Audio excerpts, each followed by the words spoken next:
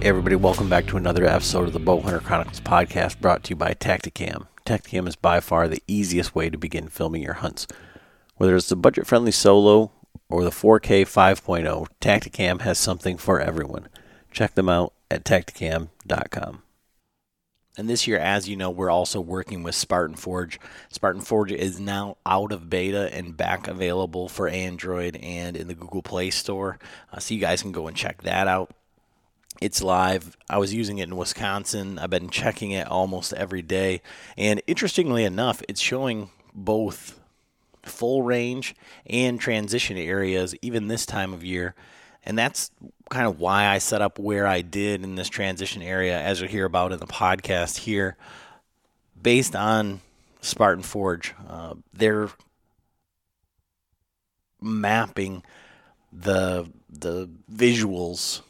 The different map layers that they have are just incredible compared to what you get from Onyx or even Base Map. Base Map, I think, is better than Onyx, but it doesn't have 7 different choices or however many there are on Spartan Forge. I think there may be 6.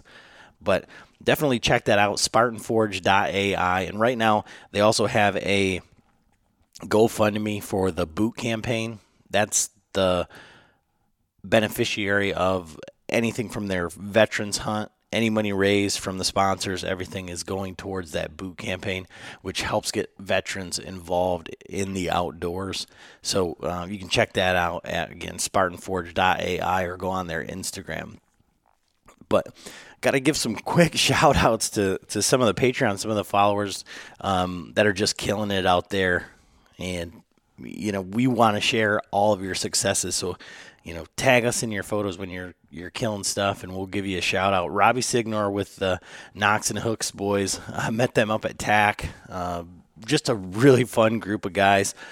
You can tell through what they're doing. Good group of guys just having a blast. You can check them out at Knox and Hooks, but congrats. They put down a couple of different bucks, shot a coyote, shot a doe just the other day. Doing a lot of stuff, filming off the ground. And Adam Hudson out of West Virginia shot a great buck, spot and stock. Not sure if that's the one that he's been chasing for many, many years, but great buck nonetheless. And then from Latitudes, Alex just killed a great public land buck the other day here in Michigan. So congrats to Alex. And then, of course, JT Bouchard with Redneck Rising just continues to kill it. And most of these guys, you know, we're following along with them, friends of the show, Patreons. Patreon is crowdfunding for creators. Basically, it helps us to be able to do the things that we do with the show, to do our giveaways, to be able to record on this equipment, host, have the website, all the things that we do, and we try and give back as much as we can. So, you know, if you sign up for $10 tier or whatever, we'll send you a shirt, send a swag pack to everybody that signs up. We really do appreciate it. Stickers, koozies. Actually, I need to get some more koozies ordered.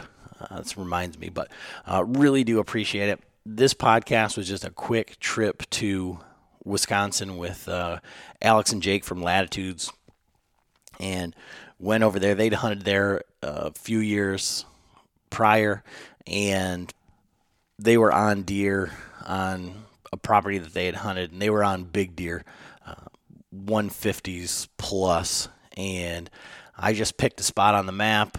I didn't want to try and hone in on their spots. I did hunt with them one day, but I went and just found some public, found a lot of guys, tried to get away from the guys a little bit, but I only had 3 days to hunt, so this kind of goes through that whole trip. Great fun, great guys. You can check their stuff out at Latitude Outdoors. Obviously, they have the Method 2 saddle and the Classic that I like. John's hunting out of the other one. But either way, I know you guys are going to love this. Thanks for listening. Tell somebody about the podcast. Check out our Patreon page if you want to help support.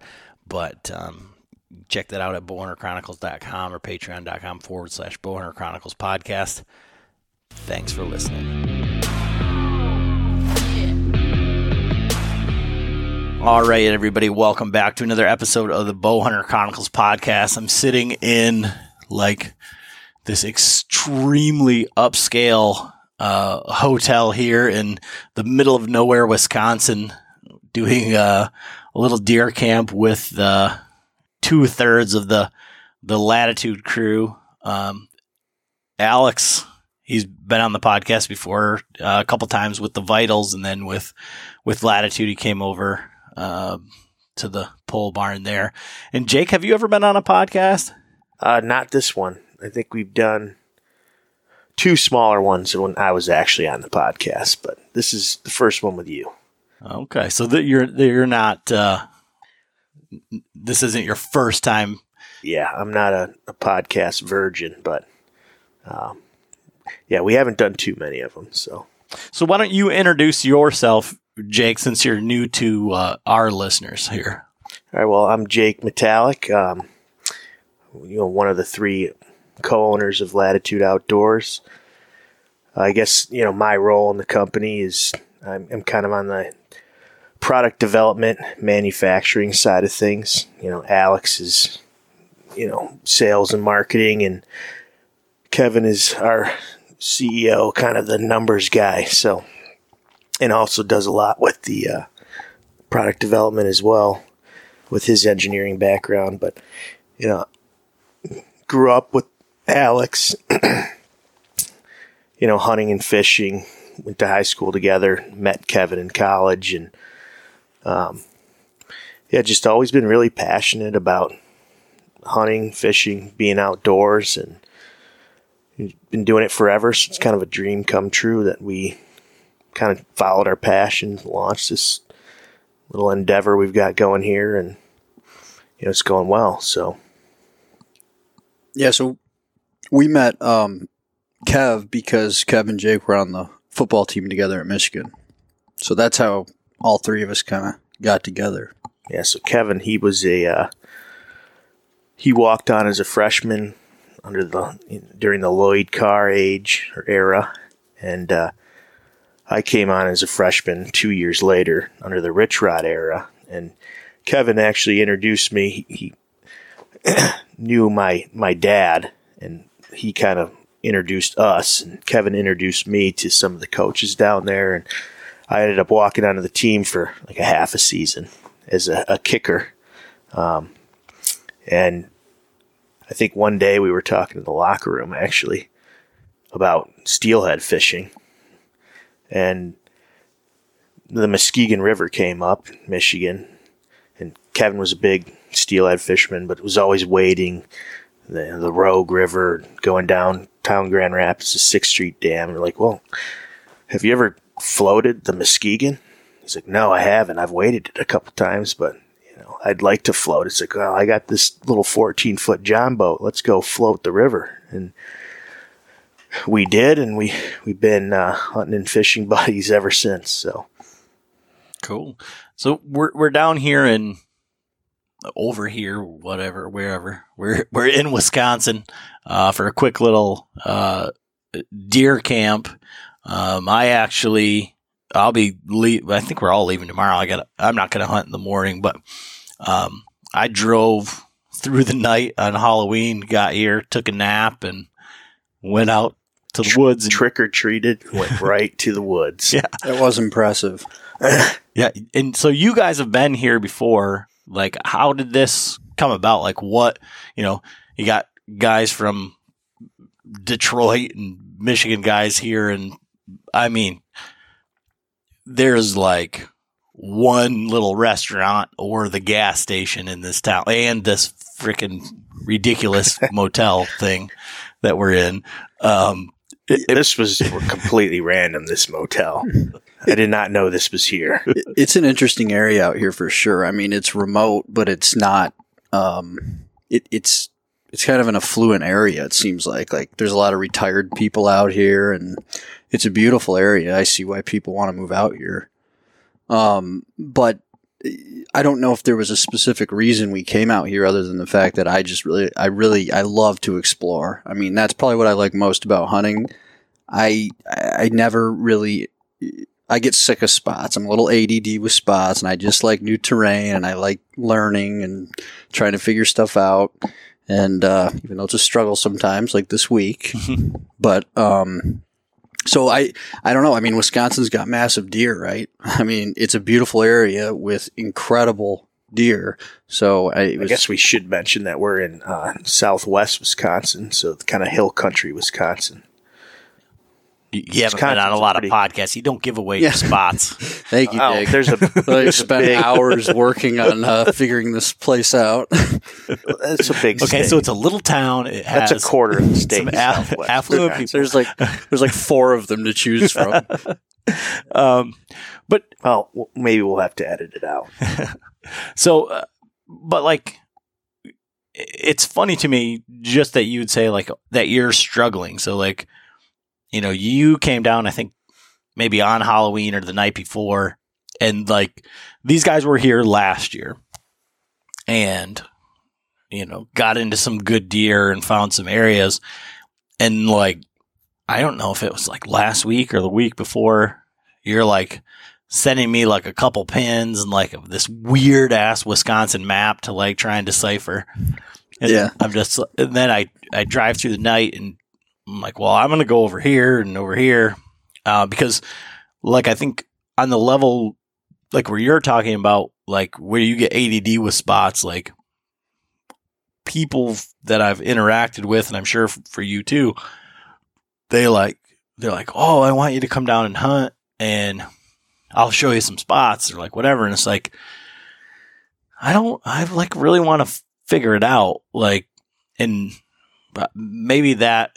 100%, like that's to my detriment, but I feel like I learn better. I guess it's double edged, like, because I feel like I would learn more seeing someone who's successful and why they hunt, where they hunt.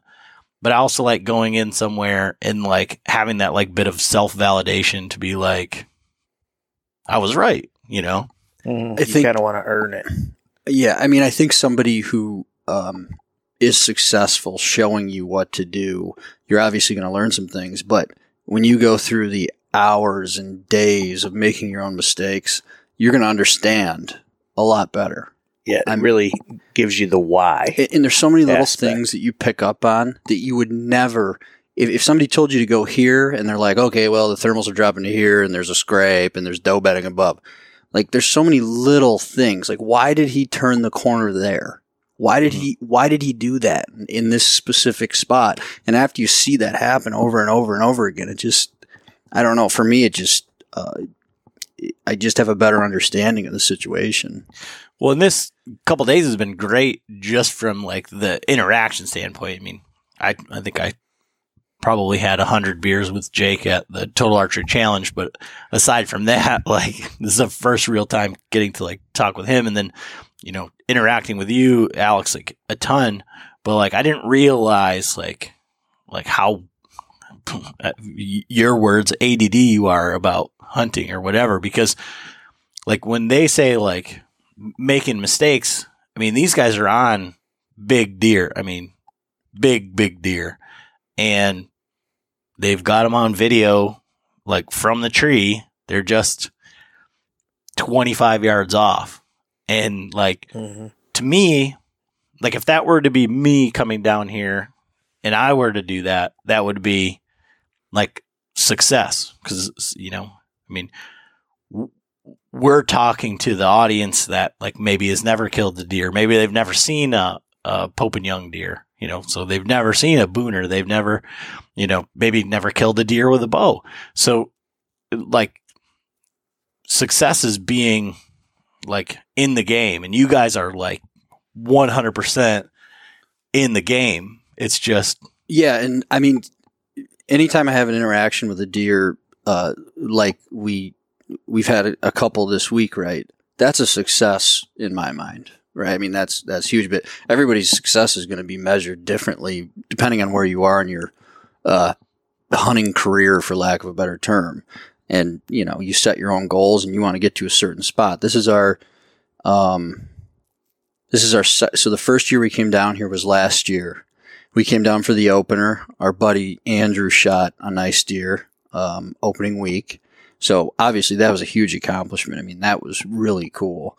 And then we came back a week earlier than we're here now. So the week leading up to Halloween, and in that week I did shoot a nice buck, but we didn't recover it, so that was a bummer. I screwed up the shot, but but this being the third year, right? Like when I talk about struggling a little bit, like, you know, we've had some time down here. I mean, we haven't just been dropped in. I stare at the map every night looking at this stuff. Like I play this through in my head, and so it hasn't exactly played out as planned, which it rarely does. But so that's all I meant by struggle a little bit. But it's a lot of fun. And again, we're learning 20 yards closer. We just got to get a little bit closer. So maybe it'll take another year. I'm going to shoot something tomorrow, right?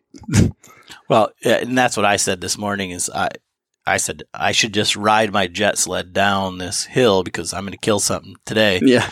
And like I told like one of the Patreons, Kyle, like on Halloween when I saw him, I said, I'm going to shoot the first 7 or 8 point that I see, thinking in my mind that Wisconsin has big deer and even a small 7 point or whatever here in Michigan would be a decent Michigan deer.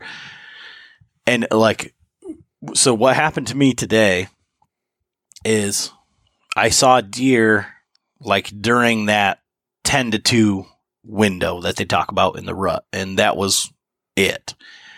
And like, do you guys have like an inner dialogue or like, do you talk to God like when you're in the stand, like the powers that be, you know? I think I kind of stopped doing that. Yeah. I don't know if he really cares, but Like asking for help.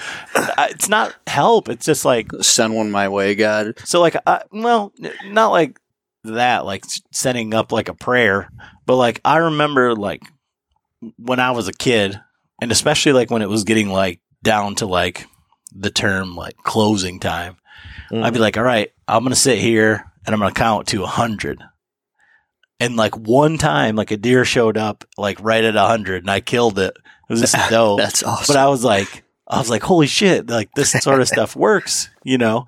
And, that was rifle hunting. I was probably like 15 years old and I was like flabbergasted, right? Cause it was walked right in. So today I had seen a couple of deer and then I had, a doe and 2 fawns go by and I was pretty sure that she was like in heat, but I thought, or like getting close. I mean, she had her tail up and, you know, she was acting a certain way, but I thought it was odd that she had the fawns with her. You know, usually they're kicked out. And I thought, man, if there was just any buck dogging her, I would shoot it. And it was like, I didn't even finish that thought. And I heard a crack behind me and then I heard a grunt and I like glanced behind me. I saw antlers, picked up my bow, and this buck ran by at like 11 yards, and it was like a 7 point. But it was like the smallest 7 point that I've ever seen. Like John found this little tiny shed in Montana when he was antelope hunting, and we were joking about it because like if you hold up like your hand and you put your thumb there, like that's about the size of like one side of it. And you're like, that's ridiculous that's, you know, that would be like a racked buck. And I was like, but again, I didn't even get like to the end of that thought before that happened. And I was like, well, am I supposed to shoot this deer? You know? And I was like, I just couldn't do it. So I kind of chuckled and they ran out into the bedding in front of me. And then like 10 minutes later, here comes the doe and one of the fawns. And then right on her tail comes this buck. So I grab my bow and I'm at full draw and I'm like, should I stop it? And then I looked at its antlers and I just couldn't do it. I was like, I can't. And then the whole time, like the whole rest of the day, I'm thinking, and even now, like, I'm not that good of a hunter. Like, what am I doing? Like not shooting these deer, but it's like, I don't know. So like that, you know, so it's that quintessential, if you wouldn't shoot it on the last day, you know, if you'd shoot it on the last day, like, and Alex's, I think you both have that because you've both had, you know, racked bucks. I mean, we were looking at one that's a borderline buck that you've got on video from tonight, I think, or yeah. Yeah, I mean, I guess for me, I don't drive 8 hours to shoot something that I can shoot in Michigan. And that's just a personal goal for me, right? It's exciting and it's a challenge, and it's just, that's what gets my heart pumping, right? Like, and we were talking earlier, like, when a deer comes in that I want to shoot, I just immediately, I'm just like, I'm shooting that. And I know it immediately. And if I don't have that reaction, I just, that's just my personal way of doing it. But I have some goals too, because I'm trying to get to the next level. I mean, I've been doing this for a long time now, and I'm trying to step up my game a little bit, because if you get one tag here, right? So at a certain point, you have to push yourself if that's your thing. But there's a lot of questions there. Like, A, would you consider yourself a good hunter? B, like you said, you don't drive 8 hours to shoot something like that, but you'd rather drive 8 hours and go home with nothing. And then are you planning on coming back? Like, because you spent the money on the tag, like you spent the gas, the hotel, all this terrible food that we're eating. Apparently, Alex wants to eat fucking it's like just protein shakes and kale. Like these hills, man, I'm out of shape. So I'm exhausted. So one question at a time. What was the first one? Are you a good hunter? Oh, I mean, I think I'm a decent hunter. I mean, I've shot several bucks, and I've basically only hunted public land. I've worked my tail off trying to be a decent hunter. So yeah, I mean, I'd say I'm okay. Yeah. I mean, because that's the thing, is like, but that's kind of, for me, it's like irrelevant, right? Like there isn't like a ranking system for bow hunting. It's a personal thing. There's a record book. Yeah, but I mean, I've shot Pope and young there's deer. deductions and all this, BS. Yeah. But nets are for fish, okay? Like, I mean, I've shot some deer that could be in those books. I've never submitted them. I mean, like, I don't have any interest in that. But my question is simply based on, like, I guess your goals are like that, like gut feeling. So that's basically it, right? So you're saying if I get excited, I'm going to shoot it. If not, yeah, and you're perfectly fine with all of the investment. Yeah, I mean, being for if I leave this week without shooting something, I'm not going home empty-handed. I have learned a ton, and I do every time, especially new places. I mean, gosh, just even learning what is the food situation in this town. Like next time I come back, I'm going to have a bunch of food, right? It's just little things like that, and that's what I love about the process. That's my favorite thing, is like, you just, every time you go out or go to a new state or even go out, every morning I go out in the woods, I'm like, whoops, could have done that better. And I think that's fun. You don't get to do that a lot. I mean, you get stuck doing your job. You're doing the same thing every day. And I don't know. It's just exciting. And for you, Jake, like, I would just want to add to that, like, maybe a good way to like explain that is, if you're not trying to do something that you've never done before, as many facets as possible, you're not going to be growing. So I think that might be the goal. Yeah, that's a good way to put it. You're trying to learn as much as you can. And you're not learning much if you just pick a spot on a map, walk in on the first day, and shoot the first buck that comes in, knowing that there's greater potential out there. So, like, and the other thing is like every time we go in the woods, we're basically testing a theory, which is fun for, that might sound weird, but it's like, it's kind of fun for us. It's not fun when it doesn't work out, but. Well, if you have that perspective, it is still somewhat rewarding or worth your time when it doesn't work out. Cause you're like, that didn't work. Cross it off the list. It's kind of like the game Battleship, a miss is still getting you closer to the end goals. I mean, most of the time, the vast majority of the time we go in the woods, it's a miss, right? So it's just, it makes the process a little bit more, it's exciting, honestly. Yeah, like I say, just for me, that is to say, like, whether you're a good hunter or not. Like you said, well, you're trying to get to that next level. I was just trying to figure out, like, what is that next level, because there isn't a ranking system, or whatever.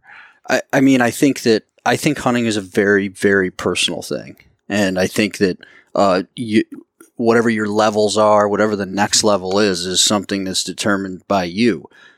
For example, like, we've seen a couple good bucks here, but, and by good bucks, I mean, you said, we went, for lunch a little bit too long, and you walked in and there's a 160 on the scrape. A giant. So when you say you've seen a couple good bucks, I just want to put good in perspective. So, like, that's a really good example of the next level, right? I want to know why the hell that deer was there. It was 3:00 in the afternoon. He's in the bottom on a scrape, a random little scrape in the bottom. How can I I need to figure out when I should have known that, right? Or I want to know that. So that's when I say next level, I want to know what these deer are doing. He was there because you weren't. Exactly. That's what I told him. and you're probably right. And if he would have had his backpack full of kale and protein shakes and all of this nutrition stuff, and he'd have been on top of his game, he'd have been like, I'll be in. Yeah, I wouldn't have smelled with all that stuff, booze and cigarettes in the hunting bar. It's like, the hunter's back. With all that, they would have thought just another deer, another vegan was down there.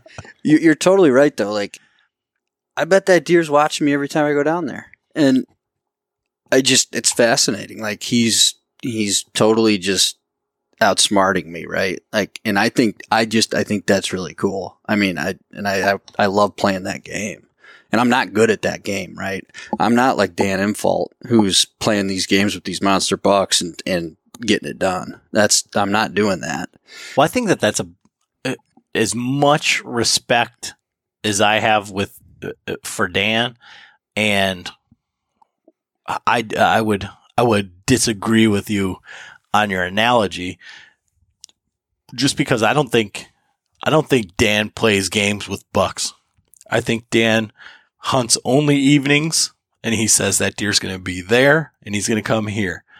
And I think guys like Dan are early season and late season, and like, forget about the rut because the deer aren't predictable. So, like, when you have good, like, rut hunters, that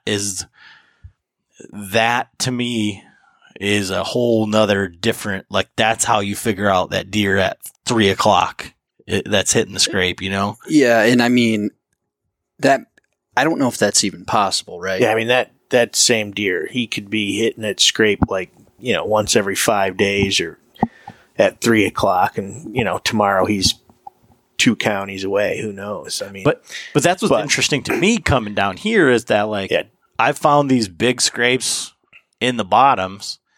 And, like, from your guys' experience, just taking away from you, so I came here, slept for 2 hours, went out and found a Michigan truck in Wisconsin, like, looking at the map, and then, nope, he's in the same spot. I walked around, saw a coyote, kicked a small deer off of, bedded on a point, went around, found a little bit of sign here, and then I found bedding where I thought there was going to be does. And then yesterday I walked 5 miles, and before I came and hunted 500 yards from the truck with you guys, and then went back to where I found, like, some of the scrapes and just try to, like, maximize, like, my effort. So where did I think it was going to be? And I was in the fat chick spot today, but I mean, what you just said about maximizing your effort was what we've definitely learned on this trip is, we started out thinking mornings and evenings, and after a day, it's, I guess we're going to have to be out here all day because we just don't know, when we're getting a lot of different data in the evenings, in the mornings, midday. So, well, I only saw deer from 10 to 2 today. And now, granted, I did have a guy walk in past me at 2:30. So that could have had something to do with it. And I was texting you guys, like, should I move or should I not move? But like I was telling Alex before, I saw 3 does go into this bedding area, and then there was a buck cruising through there. And then later on, this guy went by there into the wind. And so I'm like, am I going to go try and hunt another spot where I don't know if there's guys? I don't know if there's deer. At least I know that there was a buck I had seen another buck today that was bigger than the one I didn't shoot, that are in there. So I know that there's deer in there. And I walked this entire bedding area yesterday, like trying to figure out how they were using it. And if it was bucks, if it was does, like if it was all underwater, like if it was worth my time. And then when I popped out, I found good buck sign and a scrape line, but it was in a bottom. Mm-hmm. So it's like, and Alex was talking about like the cardinal sin of, hill country or whatever, setting up in the bottoms where the wind is crazy. But it's like, if you're seeing the deer down there, yeah, do. You got to take a risk, and I think, what I was thinking was I can only assume where the deer are coming from. I don't have any history with this, so I'd say that the deer are in that bedding and the bucks are going to be crossing here. And if you blow a deer out, if something happens, like it doesn't really matter, because if in that bedding where there's, your wind isn't blowing or whatever, there's a hot doe like there was today, them freaking deer ran in there, ran around in there, and then ran right back out past me. So all it would have taken is a big buck to be in there at that time, and it would have just dragged them right by me no matter what the wind is, because they're not necessarily worried about me at that point. Yeah, and what's interesting about that scenario is like you were, I don't know, like a half hour away from us, right? Mm-hmm. And you had bedding in the bottom, and is the food up top?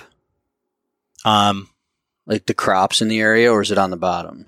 No, the crops are up top, yeah. Yeah, so you are in a scenario where you have bedding in the bottom and food up top. We're in a scenario where we have bedding up top and food up top, but all of our activity is in the bottom. So it's really interesting to see these deer use the bottom, because they're using it as like a communication system. It's like a communication highway down there. At the points down from these bedding areas, there's a scrape on every single one. So right now, these bucks are just cruising that bottom, and they're checking these scrapes, and they're like, it's a hierarchy thing, right? They know the bedding's up there. If big boy Frank's up there with his does, he's not going to go up there. Maybe he will, but he's going to know. And that's what they're doing. And it's interesting to watch them do that, because food's up top and bedding's up top. Why are they even coming to the bottom? But they've done it every time. Every morning we got the bucks and the does that come down to the bottom, and they dip down and they pop right back up. It's really cool to watch them do it. And then in the evening, the bucks come down to the bottom and they check with the thermals, and they run around and check all their scrapes.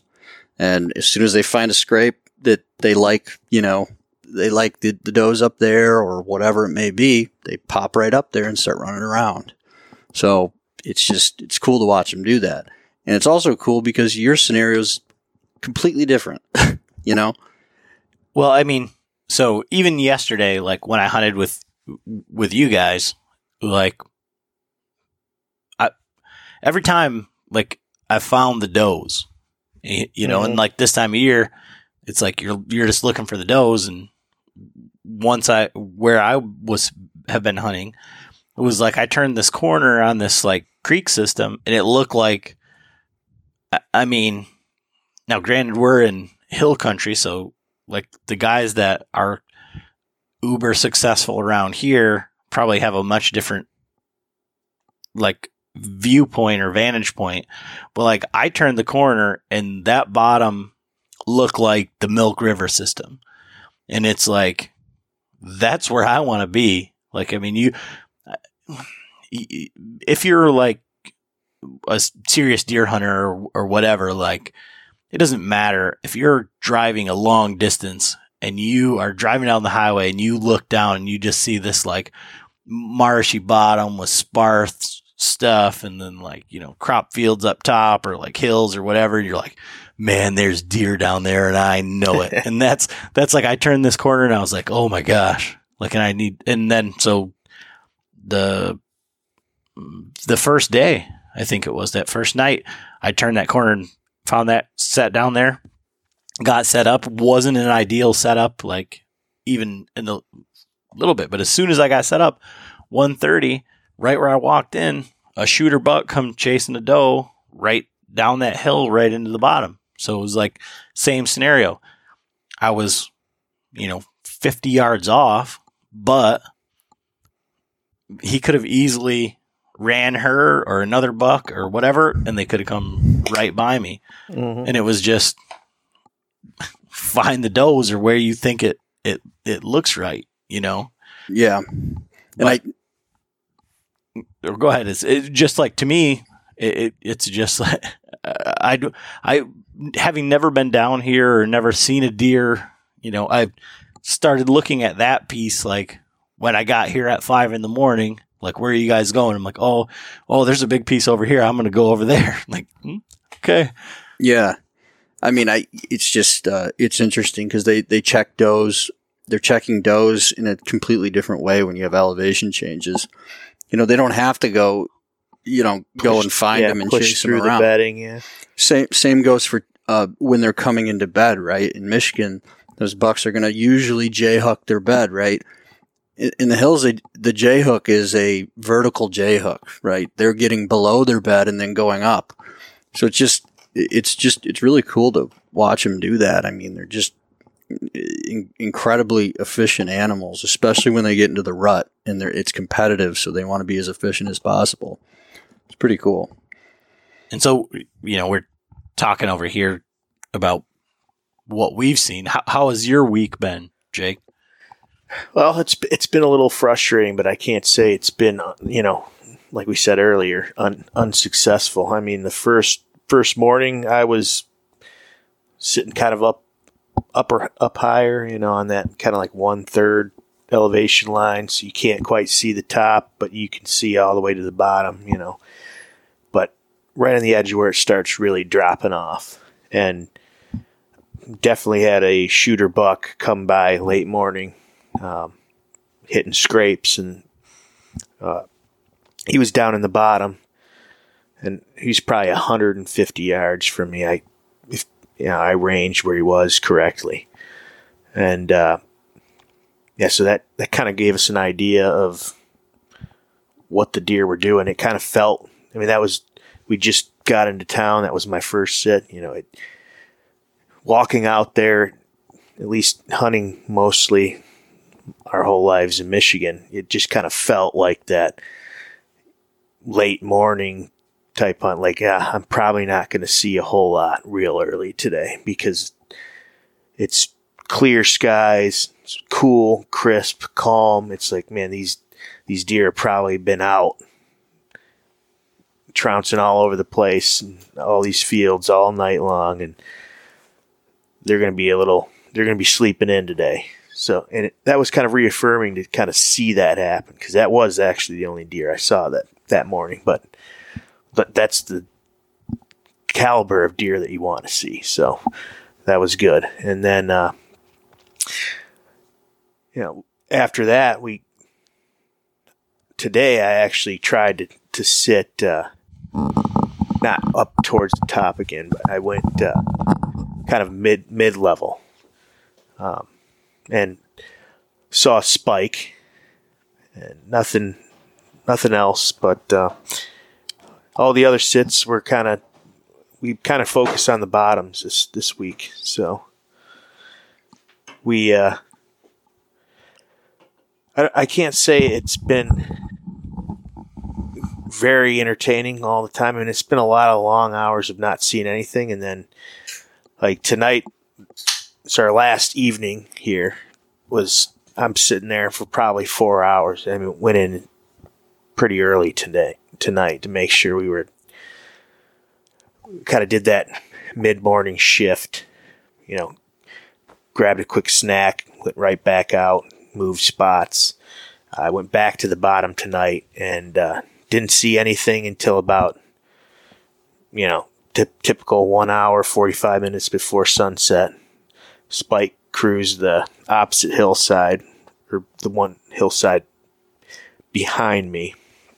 And I was kind of looking up this draw on the other side and never been there before. So it kind of looks good on the map. And then when I get in there, it's very steep banks on the creek. And there's probably 5 different spots where deer can cross across a 150-yard stretch.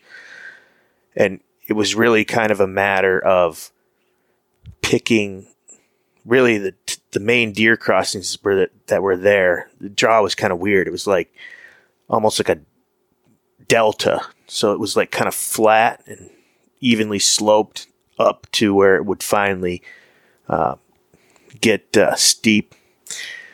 And I, couldn't go up the draw because at a certain point it's out of, private property. You can't go past.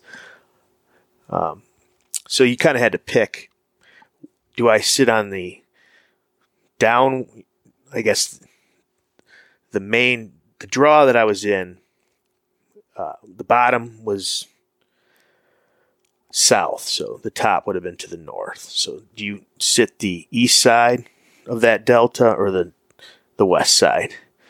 And the deer happened to come down the west side this evening.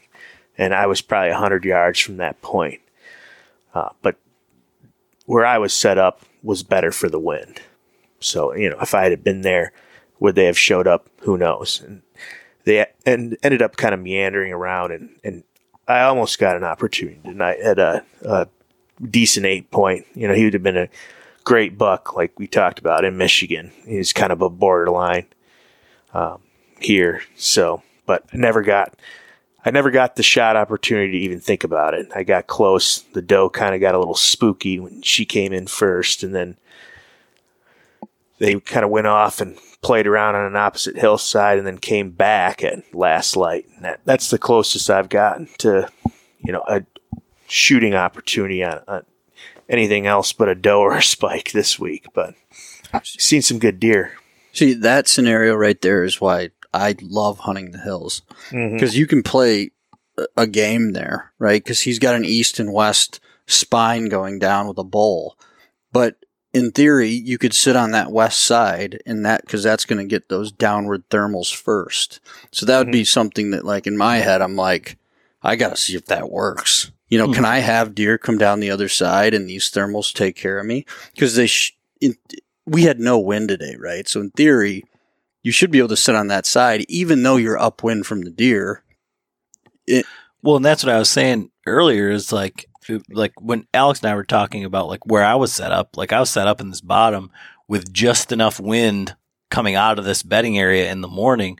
When the thermals flipped, the wind stopped. So like when I dropped milkweed, it like went straight up and then fell straight back down. It was, I mean, and just like watching it was just this morning was like a really interesting morning for that. It was really cool. I had a piece of milkweed go straight away from me about 30 yards, and then it came right back by my head. Wow. Remember that spot. Yeah, that was interesting. Yeah, I had mine was just going straight. I was in the bottom. It was just going straight up over my head. It was cool. I mean, you can see, I mean, obviously, like, it's hard to move a set. Like, I mean, it's cumbersome. When you're tired and stuff, like, You got to run down and then run up the hill. Because, I mean, in theory, you should be sitting there. As soon as you see that milkweed start to rise, you run to the top of the hill, set up again, and as soon as you see it drop or right before, you slide down the hill. That would be the way to do it. Well, that might make some semblance of sense because this spot where I was sitting in this bottom where I could see my vehicle and I could have killed this buck or these does this today. Maybe both times I was in there, I had somebody come by going up to the other side to get their sticks. And maybe that's what they do. They just set a set of sticks up high and a set of sticks up down low. And then they do that because I'm like the one guy didn't even have a bow. He had a stand on his back and no bow. And he's like, I got to go get my sticks. And he probably set it and left, got lunch. I mean, I was sitting down there. I'm like, man, if I just set up that tree and this tree, I could just all day.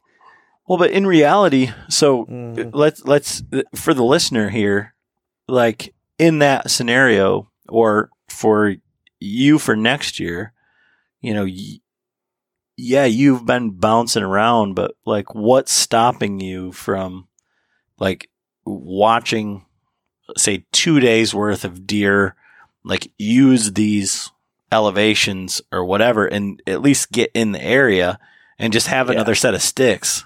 And set it up. That probably would be helpful. I was thinking, you know, we typically, it's hard not to, I'm not saying we're going to be aggressive and like just dive to the heart of a property, but it's kind of hard to just go and on a short trip like this, sacrifice a sit completely just to get somewhere where you can see a lot. Like you kind of want to get in the game as quickly as possible if you can. And if you could see a lot, that's great. Well, yeah, I mean, so I burned in the first 2 days, basically, to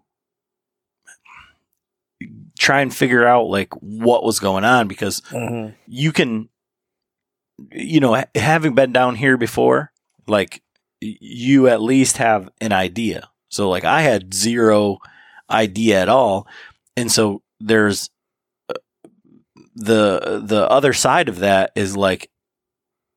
Sitting for the sake of sitting is burning a sit too. And that's kind of like the way that I felt was like I walked around until I found something that looked good or it was getting dark. And like I have to get in a tree, so I'm going to try this. And like I walked around that entire bedding area until I found something that looked good, got up a tree, and I was like, this looks good. Had the guy come in, you guys said, we're going to lunch. So I came back here and I said, well, I know that there's that spot. And then I found another spot that had like a much bigger scrape and like it had like exactly what you were talking about when you were talking about that. Like it was a CRP field that was like on this like lazy slope. And it had this real super deep like cut coming through, and then you could see where the runoff came. And that cut in between this draw, it was very lazy. That went up, and then all of a sudden it got like super steep on both sides. But the problem with that one was there was an actual like hiking trail path that went up to that CRP field. And then there was nowhere else to go. And if you just followed the deer path, it ended up in this giant, like legit, like hood size scrape. And then there were scrapes all around it and there's deer trails everywhere. But it was like, now granted, I sat in the other spot and had two guys walk by me in two sits. Yeah. The number of guys out here this year or this week compared to last year when we were here, I think a week earlier. Yeah, it's been a lot more. You know, I think everybody kind of hits that first week in November. But in that spot, like it was super easy. So there was no parking area where I was parked today. I just pulled off the side of the road and dropped off into this like bottom, like overlooked spot because none of those guys were sitting there, and maybe the big bucks were up wherever their sticks were, but I mean, I had bucks and deer, within 20 yards, So for me, that was a success. Kind of like back to like what we were talking about. Like I walked in there, it wasn't the buck that I wanted to kill, but it played out in some semblance. I mean, the deer didn't come and hit the scrape that I was set up over, but they were running past me. So, I mean, yeah, just to see them use an area, how you think they're going to use it is really cool. And it seems like they're in these like steep elevation areas, there's always a specific up and down, they're like roads. And at the top and the bottom, or at some point on that road, there's going to be that like communication hub, which is those scrapes. And, so it's interesting to see that because we don't really get to, if you take that right and apply it to Michigan, you can start to piece together the puzzle, the highway. It's working the same way on certain winds in Michigan, just like it's working with thermals here in hill country. And so it's just more obvious to see it in hill country, at least in my opinion. Well, I think like the guys that hunt this regularly, maybe that's why for them, when they go into another area without hills, they're like, well, this is what's going to be happening. And the wind's a little bit easier to deal with than like all these swirls and like this, it's somewhat of like a buffeting of wind, like that comes in, hits this side, swirls down, and then zips up. Because it's like every single one of those draws that I was set up in, and especially last night in that spot where you guys were talking about, like the wind was predominantly, let's say out of the west, but then that didn't really matter because the thermals and then that cut in the creek were taking the wind in a completely different direction. So it was like, whatever. Like, yeah, it's funny in the hills. It like to some extent. I mean, there's a million different scenarios in every single spot. Based on predominant wind, thermals, and whatnot. But to some extent, you can kind of easily go into a spot and just kind of monitor what's happening in the hills and kind of understand why that's happening. I'm not saying it's always predictable, but to some extent, it's mechanical. It's happening for a reason. It's not always so easy to deal with that. And same thing if you're in like a big wood spot with swamp intermixed and it's flat. So, that's interesting, but I kind of forgot where I was going with this. I was trying to respond to. I was just talking about how the wind is like, like I said, it was buffeting off of here and there, and like it was not doing like the wind on the the wind on the Weather Channel was like, yeah, okay, great, yeah, it's pointless. Yeah, exactly. That's for sure. What I was going to say is, to some extent, it is predictable, but at the same time, the deer are using it very predictably as well. I mean, they're masters at using it to their advantage. So you can kind of use your knowledge of the wind, and if you've been in some spots before, you can kind of wind map it a little bit, but it's still tricky to get in on those deer. I mean, you're dealing with like a best case scenario, like a 50% chance in a perfect setup, I would say. The deer, you can't get right on the deer or, upwind of the deer, and it could go either way. So, well, and one thing and I don't know if you guys have experienced this or what, but like I said, that first day where I had that buck dog and that doe literally right where I had walked in, and then today, I mean, I was standing for probably 5 minutes in the dark going, okay, the wind is kind of like this. I was up in that tree yesterday, and I didn't have a real good shot to that scrape. That scrape is like the one I think they're going to be hitting. There's runways coming through here. And then I like did a couple circles. And then I was like, what about this one? What about that one? Finally get up a tree, and those deer walked literally right where I was standing for 5 minutes and just walked on by. They didn't even pay one bit of attention. I was so concerned. Maybe they knew you weren't there. But I was so concerned about, like, being able to shoot to where I walked in, and the deer didn't even blink.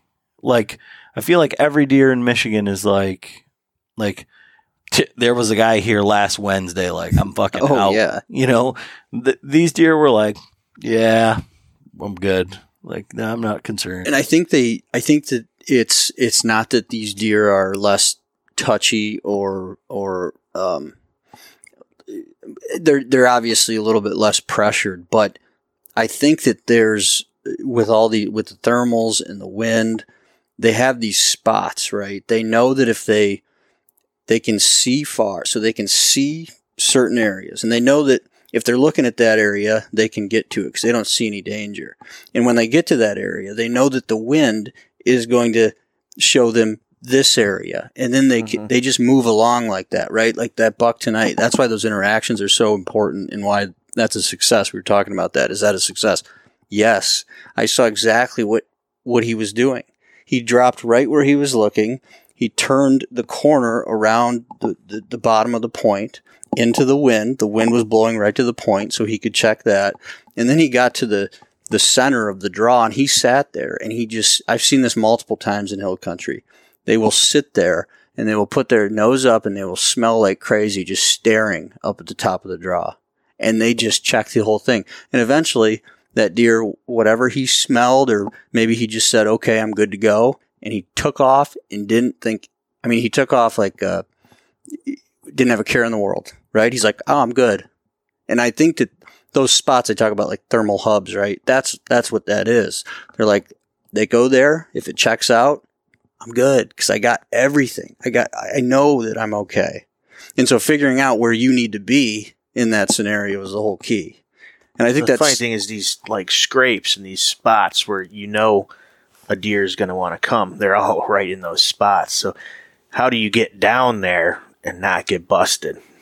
Well, but that's like what I was, and so like a lot of times you don't. To both of those points is like that they're not concerned about ground scent. They don't care about like I think maybe what you were getting at is that I wasn't standing there when they were there. Yeah, so they're like, right. I actually had a spike this morning. Definitely got my ground scent. Like he stopped, snipped the ground, looked around, and he must have got the wind. Knew I wasn't.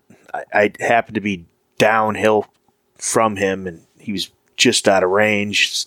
He knew nothing was really a danger to him, and he just went about his business. So, they walk around the woods, right, constantly smelling danger and avoiding. Right, and avoiding accordingly. So that's they're just good at it. They know what they're doing, and the thermals give them an extra layer of protection, I think, because in flatland you can, if you have just an off wind, right? Like they can't check a whole line. They can't check a whole area like they can with the thermals. He checked that whole area with just sitting there for a couple minutes. So to shift gears like just a little bit, because I know Alex is kind of like a prima donna and he's got to get to bed pretty soon here. Well, I'm going to have a big day tomorrow. So it's been like in like the low 20s. Like, I don't know what you guys saw this morning. It was like, this morning was colder than yesterday, and yesterday was supposed to be chilly. Cold. And it was like 17 degrees, like as I was on my way. I've been hunting like 30 minutes from here, and you guys have been 10 minutes, something like that. But so what are you guys using for gear to like stay warm, stay dry, stay like whatever? And that's one of the things I ran into where I ended up walking through that big freaking bedding area yesterday. Is like I had a spot where I got to in the morning. I wanted to go in at gray light, and this creek was like a real creek. Like I've seen like smaller rivers in Michigan. So I couldn't cross it. So I had to go back to my car, drive down the road, figure out where there was a crossing, and then cross. So I had inappropriate attire for what I was trying to do at a 20-degree temperature range. Like, I'm not getting naked and walking through the creek. Yeah. Especially if you get wet, right? Yeah. I mean, Yeah. So like, what is your guys like gear, like system for like cold weather hunting? Well, I freeze constantly, so I've spent a lot of time on this actually. So this is a good topic. And I don't have it completely figured out, but there's a couple key pieces of gear that I've added that have made a huge difference. One is I use a down puffy pants from King's Camo, and I love them. I mean, they've made a big difference, and they're super comfortable. And I wear just normal light pants when I'm walking in, and then if I'm walking in, I deal with this in Michigan all the time because we're hunting these swamps, so I almost always get wet. So if I know I'm going to get wet, just with dew or frost, I'll bring another pair of pants and I'll just change. Cause if your base layer's wet, you're screwed. So that's been important. And then I just wear those puffy pants over that and then bibs. And I'm good in anything. I mean, I've been pretty warm. So 3 pairs of pants. Yeah. 3 layers on my bottoms.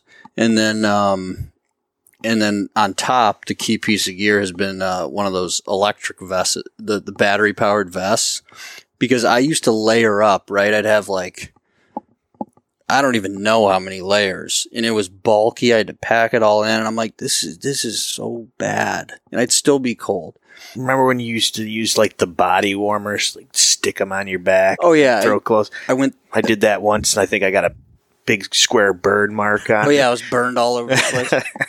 Yeah, so I but mean, you were warm. It looked like you were doing the cupping, like when you get out of the woods. Exactly. I'd put them on all my main arteries, like strategically placed. Right on the jugular. And that worked, but then Focus. It still baffles me that these companies don't make them with a quiet wrapper. I mean, it's still loud. It's not even like a little sound. Yeah, you really have to do that at the truck, I think. I don't even use hand warmers anymore, though. I don't even need them. And it's just, I know this for a fact. It's because I have that puffy layer on my pants and I've got that electric vest.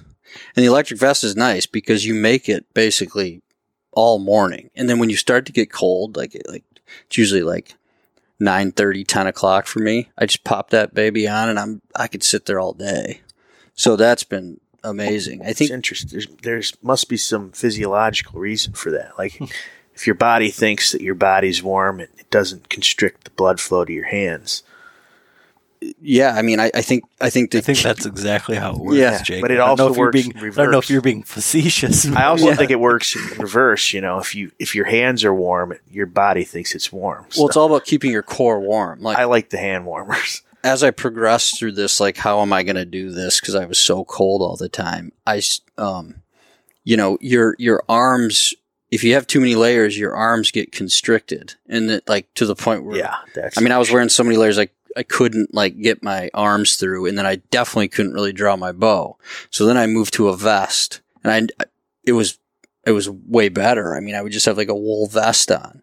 So it's all about keeping your core warm. Mm-hmm. I'd stick a hand warmer on my heart or something, so, I mean, you got to keep your core warm, and that's where those vests are just awesome because I only have one mid-layer on my arms. That's it. And then that electric vest and then my coat. And so it's really compact too. Yeah, I forgot my heated vest for this trip. Well, I didn't forget it. I left it at my parents' house. I couldn't go get it. So this trip, I'm just running a sort of an insulated base layer sweatpant type pant. And then, a heavier windproof layer once I get to my spot over top of those. And I'm pretty good on the leg aspect, staying warm. I really like, out of a saddle, one of the big things for me was my knees would always get cold because usually you're sitting there with your knees bent, if you're sitting in a tree stand or in a saddle, and that tight area of clothing against your skin, you lose your insulation. So that's where you're going to get cold first. So having the knee pads on when it's cold, I really like it because it adds that a little bit extra insulation there. And then I really like, they're kind of loud. There's probably, some different options out there, but I really like those frost guard like boot covers to keep your feet warm, because most of the time the way we hunt, you're always going to get sweaty feet going into your spot. I mean, I'm wearing one pair of socks and just basically a hiking boot, and my feet are sweating like crazy in those. If I'm wearing something more insulated, they're going to get even sweatier. So I like to go in with just light boots and then throw those on your feet once you're set up. And if it's really cold, just toss a hand warmer like on the top of your, front of your boot. And, I've never had a cold foot problem again after switching to that. And that was always one of my biggest issues in the cold. So those do work, but I will say, like, I could never deal with those. Like, so, but yeah, they're kind of, they're a little bit of a hassle, but they work. They work well. They work, but I think you can get, if your core is warm, if you dress your core as in your, your main arteries running down your legs, and your core, if that's properly insulated, you shouldn't have to have any. I wear regular socks and that's it in my boots, and I never get cold feet. I used to wear layers of socks, but there's no air around your feet, which is a huge problem. So less socks has been better for me, and just making sure that I'm warm. My core is warm. I think a lot of guys throw like foot powder and stuff in their boots too, to keep your feet dry.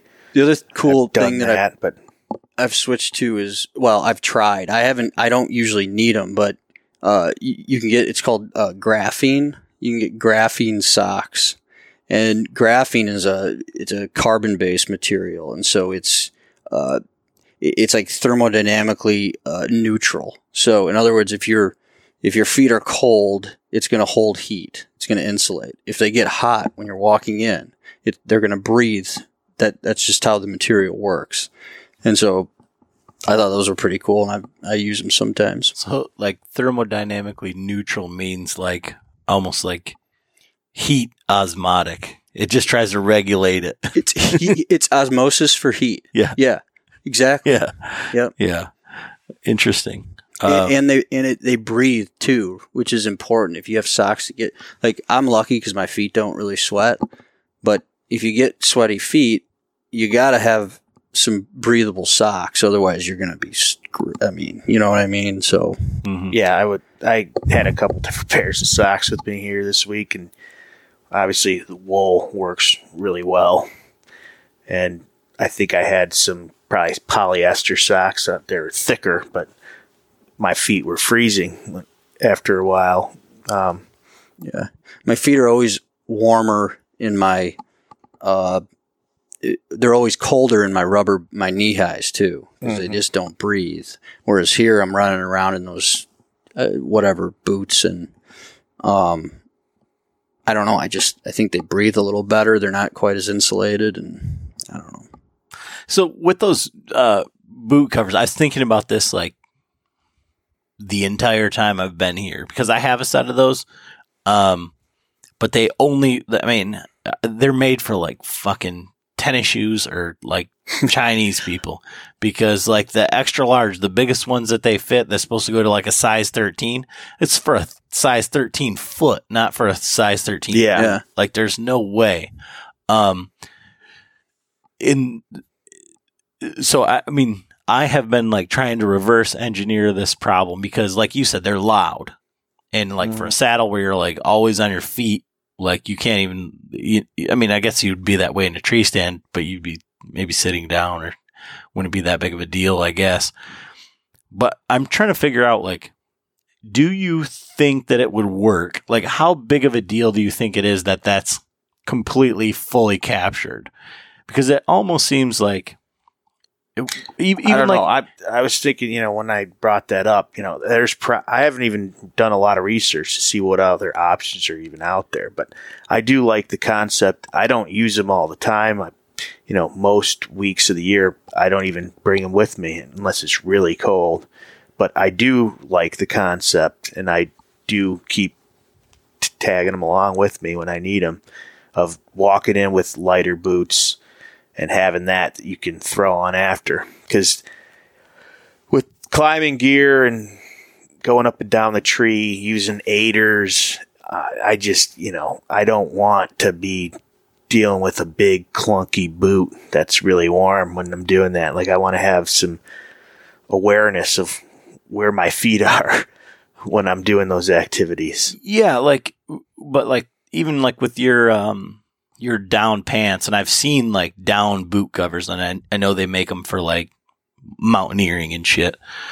I'd assume it's for when they're at camp or whatever, but I just wonder how much that full capture is important. Yeah, maybe you could just have it over. Could you just have it over the top with elastic on the back, because your fucking ankles don't get cold, or I don't think my heel has ever been cold. It's only my toes. So could you just make a toe covers? Yeah, like a down thing that just went over the top of your boot that just had an elastic deal that went under the bottom and then the back.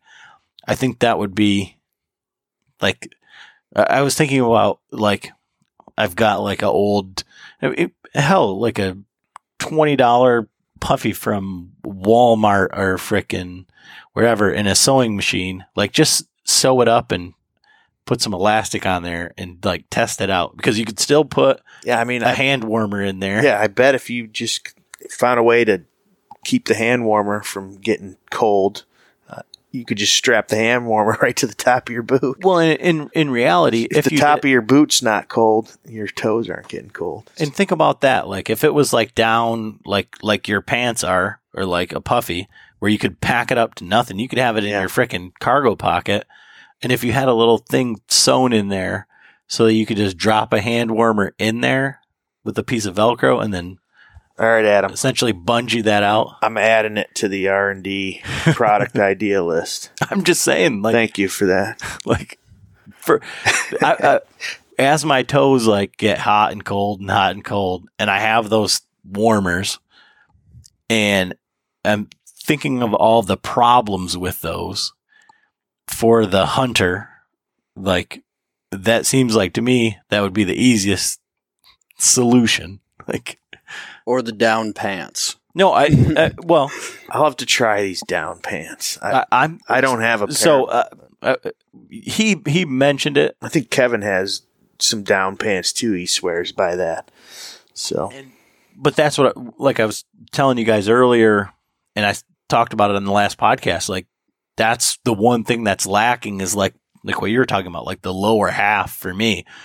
And I think I want just a regular set of pants, some sort of puffy pant, and then even if it's rain gear, just a windproof, relatively quiet outer layer. Yeah, we forgot to mention that windproofing. I mean, you gotta have the wind will kill you.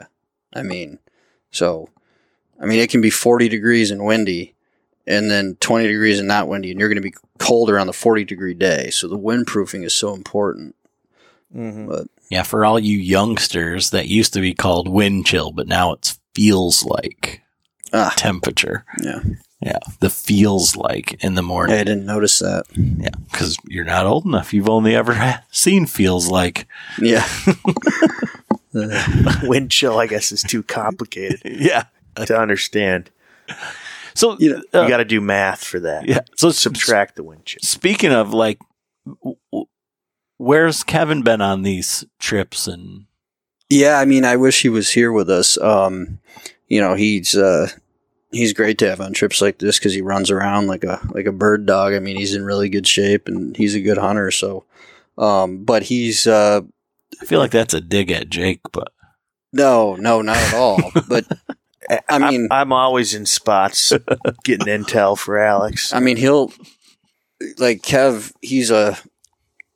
he loves to move. Like he'll run and he'll just run around, and I mean he'll cover more ground, probably more ground than's good for him. But you know, so it's not a dig at Jake, but his wife's about, I mean, any day now, probably about to have their first baby. So that's cool, and he's just, you know, staying around home obviously and getting prepared for that, and thank God for him, because he's kind of holding down the fort for Latitude, and he'll be here next year though. Yeah, we need that nutritionist. Yeah, he can support me in my nutrition. I mean, I brought Little Debbie with me, and Yeah, fudge rounds, the Star Crunch, Yeah. All of the I essentials. saw your candy. I saw Reason in the parking Yeah. lot. Yeah. That is the best. So I have Reason and like the Werther's toffees, and I feel like those are the best candies for hunting, because they did. I don't know if these Germans were like hunters, Yeah. but it's like wax paper. Yeah, It's super quiet to Yeah. open. Well, we're talking about cold weather. Like, That's a good People- idea. I don't bring candy in with me, but that's a good idea for like those, you know, slow times where you just need a little Mhm. pick me up. I mean, people overlook, like Jake. He doesn't eat. He doesn't eat before he goes in the woods in the morning, which I think is just insane. I mean, you wonder why you're cold. Your body is burning calories trying to stay warm. So if you don't fill your body with what your body needs to stay warm, it's not going to be warm. It's just impossible. So anyway, that's a I whole feel like other I hunt topic. better on an empty stomach because I'm hungry. So Yeah. it's motivating. Oh, there you go. Yeah, but for the listener who's never seen Alex, he's like as big around as your pinky. Like, so when Alex talks about saddles and how they can be like one size and they can fit little people, like, I mean, like my thigh is like the same girth as Alex's whole body. I feel Yeah. like. For reference, I have a 32 waist. So if I'm ever talking Bullshit. I don't believe it. about, all right. Well, for reference, Maybe it's hips. Whenever I'm talking about saddles, You're wearing elastic 32 pants right now. pants. I can't. I don't know what size. these are. 180 pounds. I doubt it. Maybe with his pack on. Yeah. He's kind of tall. He does I have guess. a heck of a pack. I'll tell you that. Yeah. Yeah, that's what I was going to ask you guys too, because like when you're packing all this stuff in, I switched because of the weather. I was using the trophy plateau pack. It's a Latitude podcast, so That's fine. I was using this fanny pack, which I really like, but I added another stick because I was having a problem with my aider. Just the steps and with layers and boots and whatnot. So I added another stick, and then I had to strap on all my colder weather gear and all that. So I was back to the Badlands Super Day pack, but I don't know. I feel like as soon as you start to have to strap like extra layers, and then I'm thinking like of your scenario where you're strapping pants. So I would imagine you'd be strapping your bibs, and then you got your down pants, and then probably your jacket, and then your climbing system, and then your platform, and then all of your camera gear, and like it's like Jesus Christ, like this is too Yeah, much. I will say one of the things I wish backpack companies would do is add about 4 inches to those lashing buckle straps on the back of your backpack, because it's like I think everybody's pack were like, you know, packing up, packing down today. It's like you're always like right at the end. Yeah. Well, the packs most of us are using are built for out west stuff, and so they're not stacked. They don't have sticks in a platform that they got to stack on there. So Yeah. What pack are you using? I used to use and I did it the same exact way, really, how I packed, but it was a little bit smaller. I used the Sika. It's like the all-day pack, kind of that same shape in size. But this year I switched to the Badlands MK2, I think. That's the brand new one that they just came out with, right? And that is designed to pack meat also, yeah.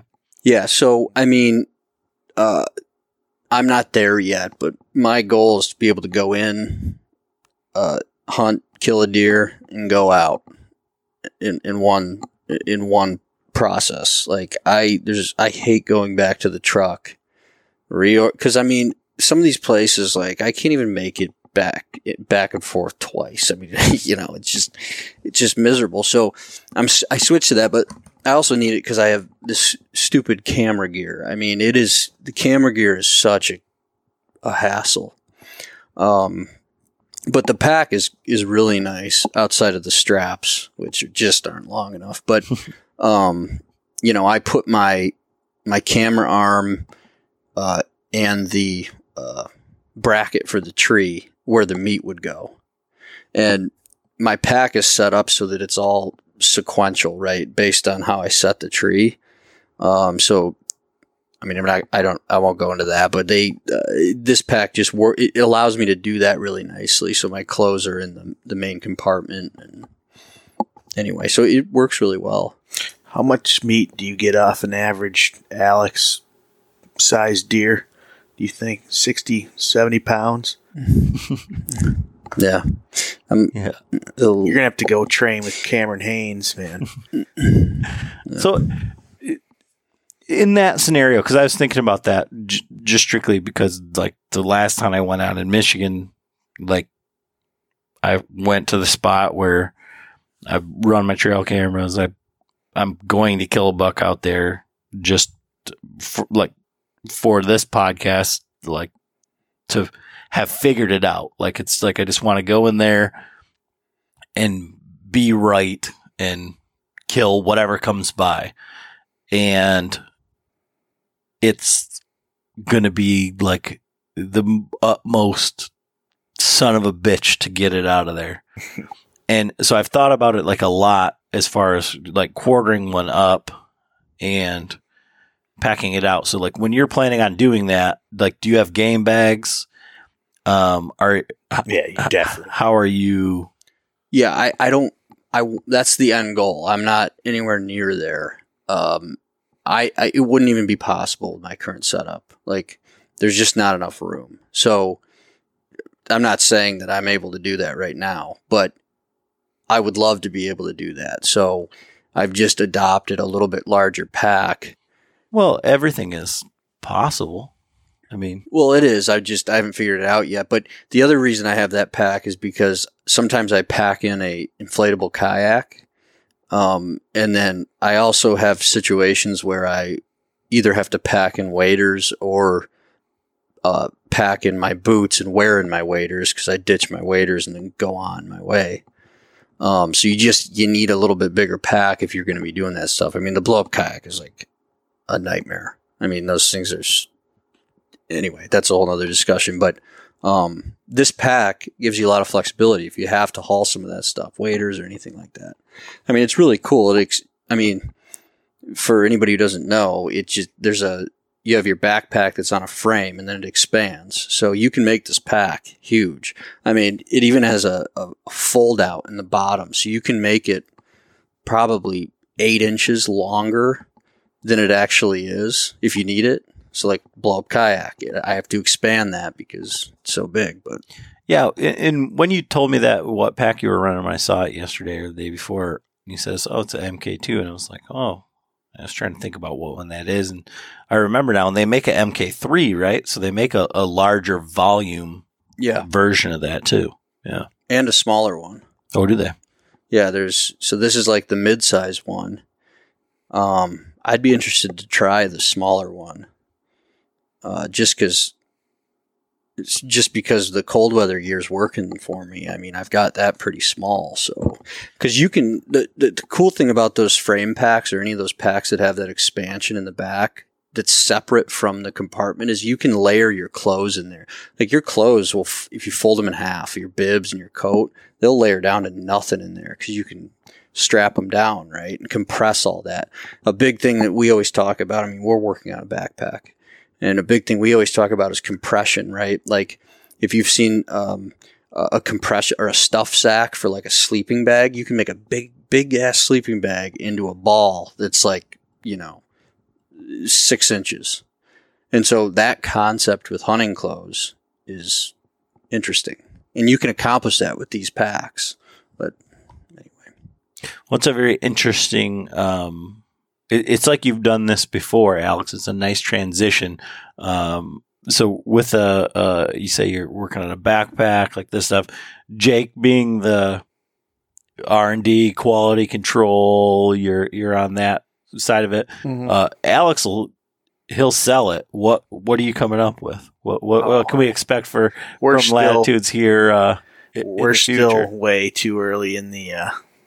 Alex kind of alluded to some things there, maybe some concepts we're looking at, but we're still way too early in the process to give any of that away. So, yeah. See, so I'm the dreamer in the group, so I'm going to tell him what I want, and then he's going to tell me no about 100 times, and then we'll finally spit out some compromise. So, and then Kev will tell you that it's too expensive, and then you have to. And then Kev will tell us margins aren't sustainable. And then, half of the cool things will be killed, but that'll be okay. So, I guess from the things that you can tell us, the last time that we had you guys on here, I mean, again, Alex and I talk all the time, and there's tons of different things, but like, so you now have the Method 2, you have the Classic 2, and you've got some accessories, some knee pads, all that stuff. Like, for people who don't know what the differences in the saddles are from the first version to the second version, can you talk to us about that? And then the, I guess, of the accessory type stuff, like what's the things that, like, separately you and, Jake and Alex, like, what are the things that you're most excited about that you do have at this point? So for saddles, we have the Classic, which is the single panel saddle, and the Method, which is the 2-panel. For the Classic, really the main difference is we made the metal free. We made it metal free, right, with the metal free belt. So that's the main difference there. I think dimensionally we made it a little bit longer, bridge loop to bridge loop, just to fit some bigger guys. But so that's it really for the Classic. Pretty simple. And then for the Method, the biggest change by far is how the bottom panel connects to the top panel, right? And so we integrated some magnets, which was kind of a no-brainer from the beginning. It's just that took a while to figure out. I mean, special coating on the magnets and where the magnets needed to be so that it's easy to put them.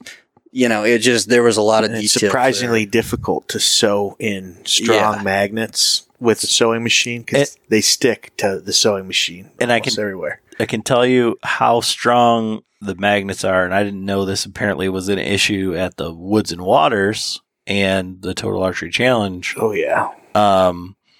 But it'll snatch the pocket knife right out of your if you're clip's a little bit worn out, check your saddle.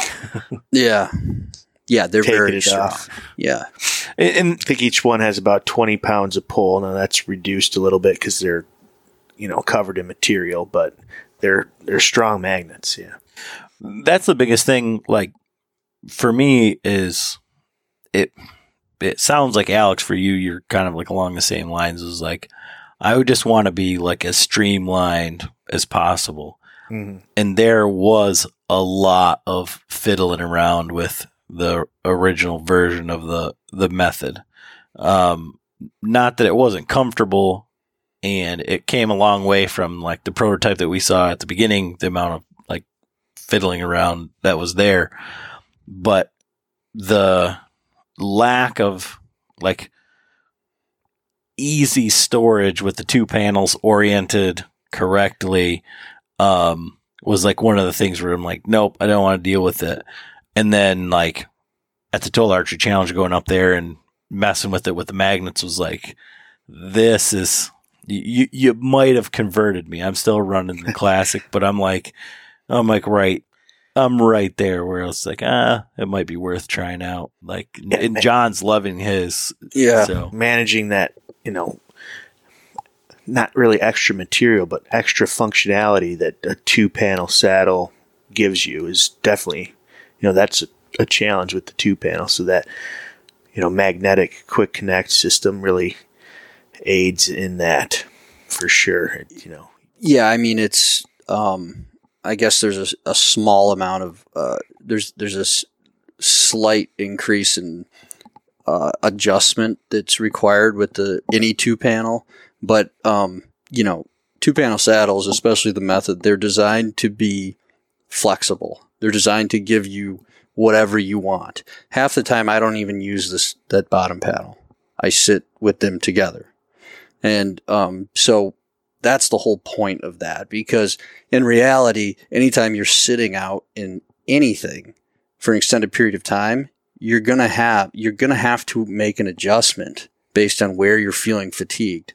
And so that's the main point of that saddle is to just offer you unlimited flexibility.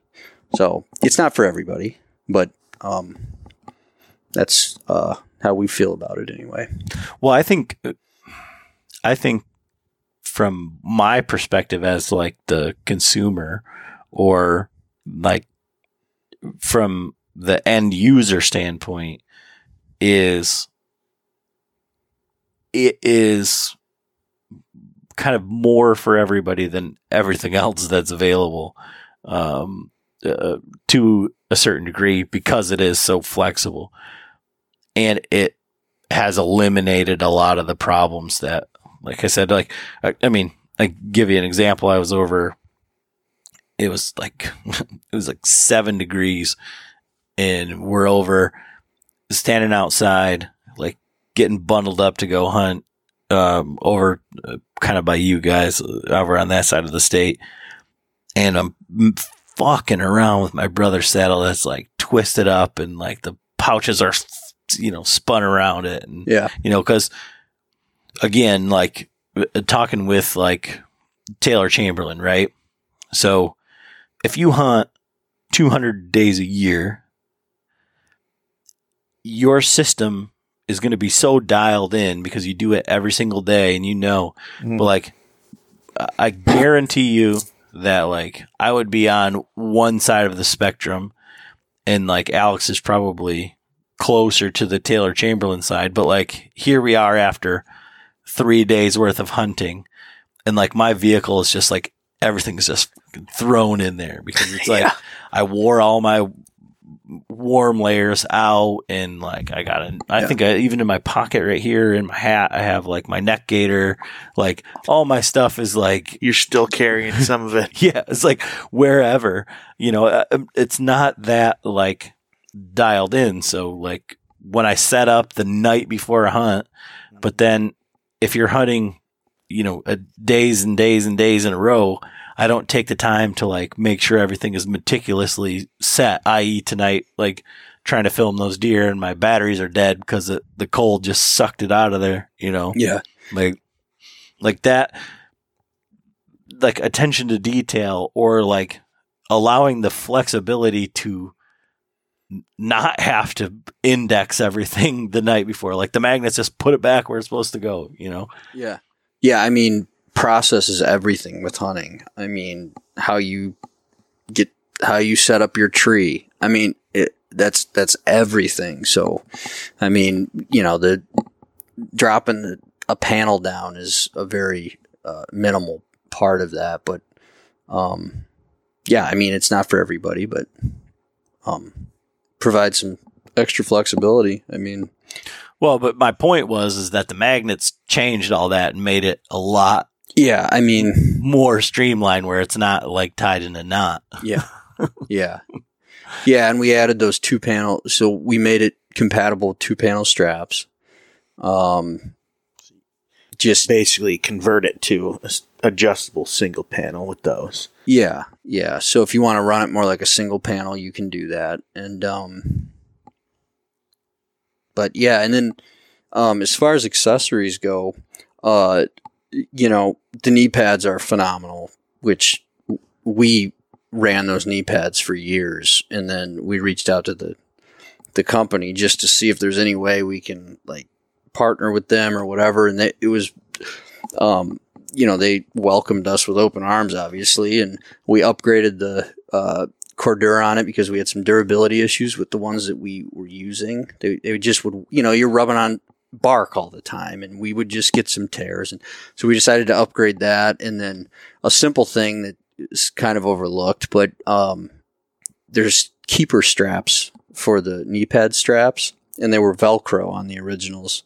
So we changed those over to, got some elastic ones made just to get rid of that, which is just a very minor detail, but I don't think anybody even notices, to be honest. We decided to do that. We probably didn't have to do that. It added some cost to it, but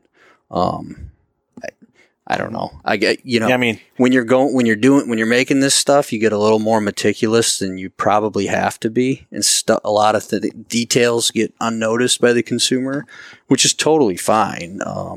So just a learning thing for us, but yeah, I mean, they're quiet, comfortable, durable. You can wear them walking in. I do all the time. You don't have to pack them like some of the different ones I've tried out there, and they stick to the tree bark great. So that was one of the main problems with just buying some random off the shelf knee pads like we all did, is you're sitting up there and you start, you got a knee on the tree and you start kind of nodding off a little bit, and all of a sudden you're swinging around because your knee pad slipped off the tree. So you don't have to worry about that anymore with these. Yeah. Yeah. I think that, I think my favorite accessory though is the gear strap. I'm really liking that. I mean, Kev's responsible for that. He just, I don't know, one day had a gear strap. And I really like it. I mean, honestly, I was kind of skeptical of it, but it's working really well. And it's really easy to use, and it's tiny. So I'm really happy with that. And then obviously we have a back band, which I'm not going to say my opinion on back bands, but we have one for those who want it. But and that's pretty standard. Yeah, I've been using your tree strap. I've used the tethered one. I used guy out of Muskegon, Brian Keefe, that BK Outdoors, his GOAT system. Have you seen that? I think so. So it's like suspenders. Oh yeah, that you clip on. But then you just take it off and hook it on as a strap, and it's not that different than like what you guys have, and I've been messaging with them because it's fairly interesting, that Tethered came out with like their suspenders for their saddle, but the only thing I like about theirs versus like what you guys have is like yours is like limited to what I would say is like you have to use like a hero clip or something like that, or do you have like another option? Like, what are you guys using to hang your bow? Well, any webbing, any type of accessory that you can use with a 1-inch webbing strap, you can add on to this gear hanger. So, I mean, gear hangers are kind of something that's personal to everybody. So, what we've included is more loops that you can adjust to attach whatever you want. And then from there, you can go wild. You could add, plastic 3D printed bow hangers, whatever you want, you can put on there. So yeah, I mean, I would recommend a hero clip isn't ideal. The ideal is the Kydex hook on your bow. Mm-hmm. That's what that's designed to be used with. Now, I don't know anybody who sells those, so it's something you got to make yourself. I don't use one because I don't know how to make one myself, so Maybe someday he can put that on. Jake can put that on my bow. Yeah, we're working on it. But what I've found with my bows is it kind of depends on what quiver you have too on your bow, and if you want to use it. Like I like to just leave my quiver on my bow. Oh, which is I never do that. Most people don't probably, but I just don't want to have one extra thing if I don't need to deal with hanging in the tree somewhere. I like having it right there where I need it. Grab another arrow. I don't have to go put my bow on a hook and then dig around in a backpack or something to get that second arrow if needed. Don't miss. Yeah. Well, I haven't recently, but it's always a possibility. No, and that's great. Like to hear like what it's designed for and how it's optimized, because I hate that hero clip. I love like going to our property in the UP and screwing in a freaking 3-foot arm. Yeah. And then you can leave your quiver on there. You can hang 100 different options off of it, but like playing by the rules on public land. And it's like, there's got to be some like sort of better way. And then like everybody wants everything like light, compact, quiet, versatile. And it's like, I have not found like the perfect like mecca. And the problem with essentially every single strap, and I don't know that there's any deviation from this in the way that you guys have yours set up or tethered or Brian's, it's very difficult to have it be able to index everything correctly for all the different diameters of tree. So like, even if you have, a detractor would say, well, tether's his strap, you just loop it through there and then it's going to be perfect. Well, yes, but that tag end may be right straight down the tree where you want it over here. You want it on the right side, or maybe you're left-handed, so you want it on the left side, or maybe you're filming and you want it, somewhere else. And then like for your guys's, if you had something sewn in there so that was specifically for, you'd run into the exact same scenario where you couldn't just leave a 3D printed something or other on there and then index it. Well, that's why the loops move, right? Mm-hmm. That's the point of those. But the thing about the loops is that you'd almost have to have like a specific 3D printed thing, because the loops are pretty big, and the loops move and they work. Oh, you're talking about getting away from I'm thinking about a bow hanger that. Yeah. Not a hero clip. Like, so it's just like, yeah. So if you wanted to put like what I was saying, a bow hanger that you would loop through the 1-inch strap, so you'd have to adjust that to your liking, and that would move independently, just like all the loops do. And it would also have to not be like, it would have to be slotted on the back so you could wedge it in there, because you couldn't do it like, it's like the further you get into like mobile hunting, like the more problems you never knew you had. Like, every product is the best product somebody's ever used. Mm-hmm. And it's not just specific to gear straps. Okay. So this is the last tangent that I want to go on, just because it reminded me of something. But like, so we have Jake here, and he is going to break down for you, because I told him the other night, this question is the bane of my existence as far as like gear. Is we have someone here with experience hunting from the Eastern Woods Outdoors climbing sticks, and he's using the B sticks right now. And what did you use prior to that? Prior to that, I was probably using like modified lone wolves or the APIs. Okay. So you have experience with both non-high-end sticks. Yeah. Like we'll call them consumer grade sticks. And now you've got like the premium sticks. So like Eastern Woods Outdoors versus a standard Lone Wolf or API versus like the Beast sticks. I mean, obviously, if you go and upgrade from like API or Lone Wolf, 3-step versus 2-step to these higher end like B sticks or EWO sticks, I mean, you're basically paying extra money for reduced weight is what you're doing. I mean, the APIs grip the tree great. I think for the most part, the Lone Wolfs grip the tree great.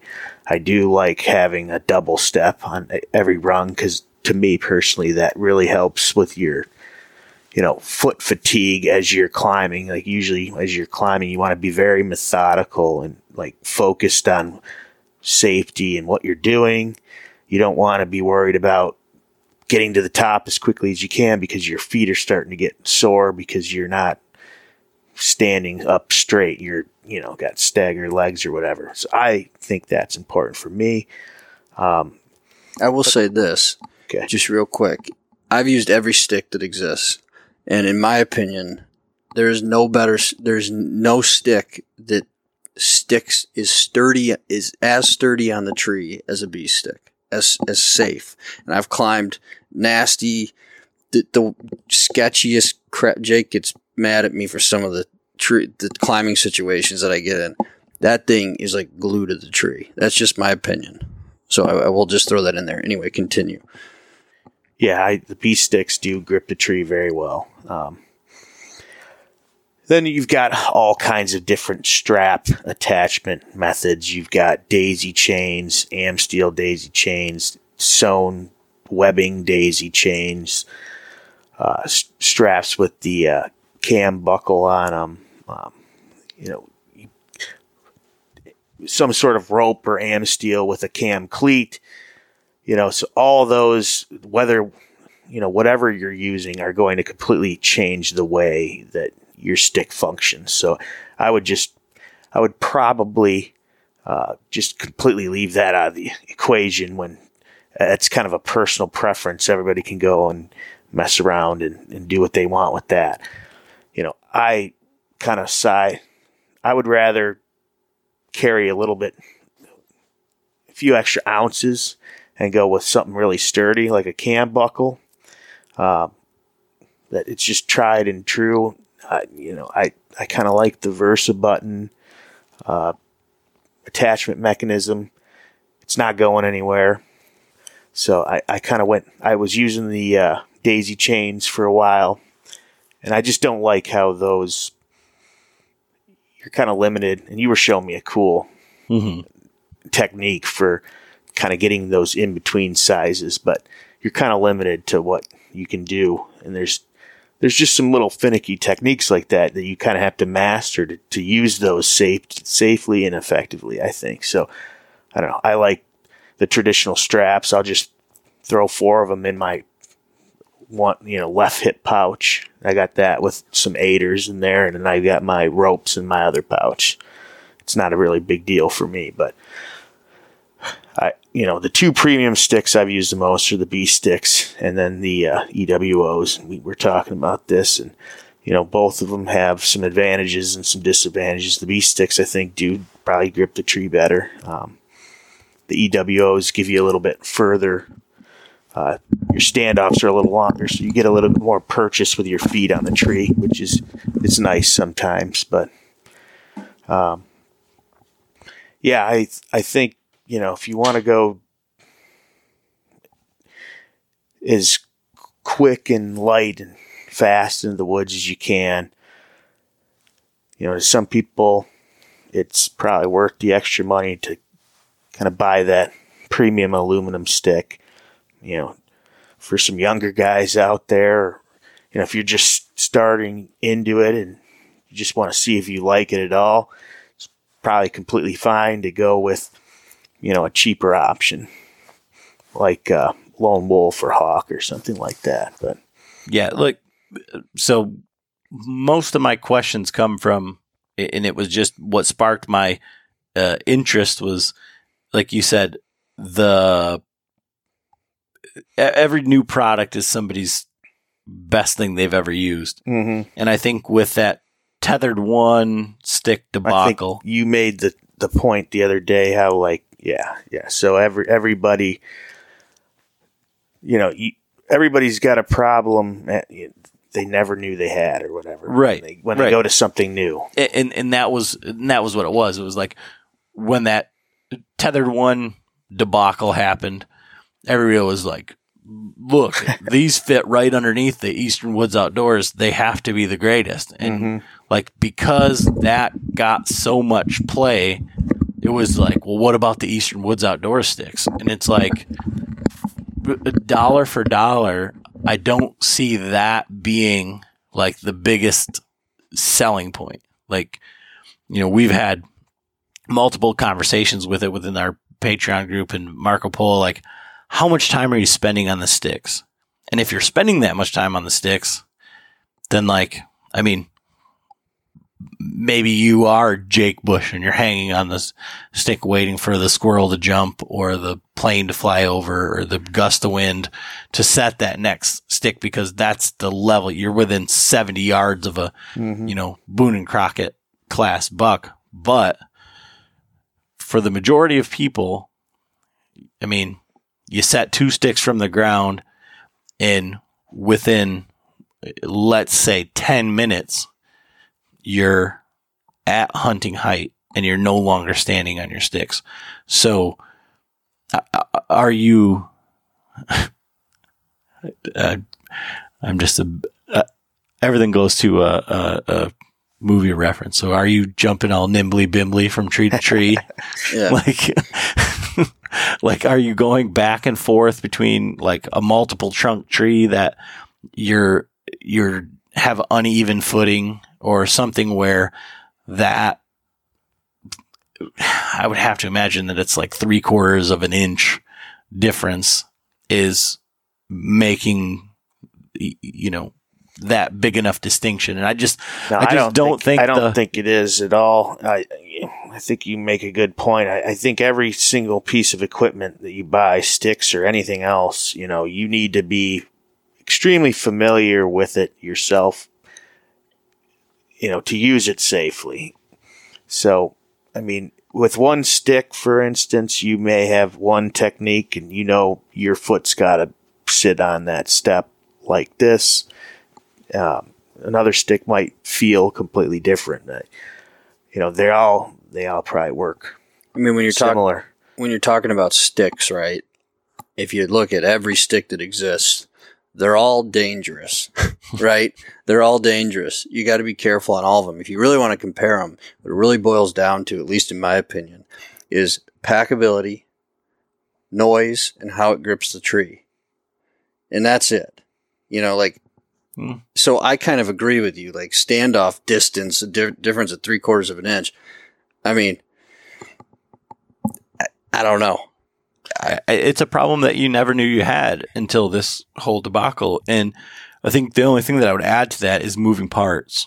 It is because you can say that isn't an issue, but if you look at the beast sticks, they have 0 moving parts. Their standoff does not rotate. Moving parts is an issue. Because it goes back to noise and it goes back to process. It is an issue, at least for me. Right. No. I'm adding that to your list of other things. Yeah, like I packability. Totally agree. So that it has 0 moving parts. And so as you're looking into that, like I said, I just want to bring that up because, Jake's the only person that I've really ever met that's used them like for any period of time, and he at least was telling me yesterday that he really liked them. But I think on some level, the fact that he's using the B sticks right now kind of speaks volumes to even the conversation that they're on the same level. That it's like 6 of one, half a dozen the other. Yeah, for sure. And I think both of them are solid sticks. We're a saddle company, so we may have some ideas for a stick here in the future. We have some awesome sticks coming out. They're going to be awesome. I wish I could tell you what they're going to be, but they're going to fix a lot of the issues that a lot of these sticks have. So the only thing I can deduce from that is that they're going to be very packable. They're going to be light, and they're going to probably have few moving parts. So I mean, there you go, quiet. So that's the goal. Yeah. But so for people that are looking for like when these new things are coming out, or to follow along with like what you're doing and any of that stuff, like where's the best place to like get all the information? And I mean, if you're into saddle hunting, like you're seeing Alex, because I can't open Facebook and scroll like 2 posts without seeing Alex. He's going to teach me something. Yeah, sorry about that. But yeah, so where can people follow along or like keep up to date with all this stuff coming out? Just Instagram and Facebook. I mean, social media isn't really our specialty, so the most consistent communication comes from Instagram, which just gets posted to our Facebook. So that's a great way. Anytime anything new is announced, it's going to go on Instagram, and then we also have a email list that we're getting going, but there's communication on that as well. So awesome. Well, I'm having a ball down here. I wish I could stay longer and me too. Help you drag that deer out. Yeah. But I can't wait to send you a picture of your drive home. I know. Got that sucker. It's going to be great. But yeah, guys, thanks for sitting down and having a podcast. Getting Jake on here to talk. Yeah. Be on here. So, all right, guys. Cool. Thanks for listening. Thanks.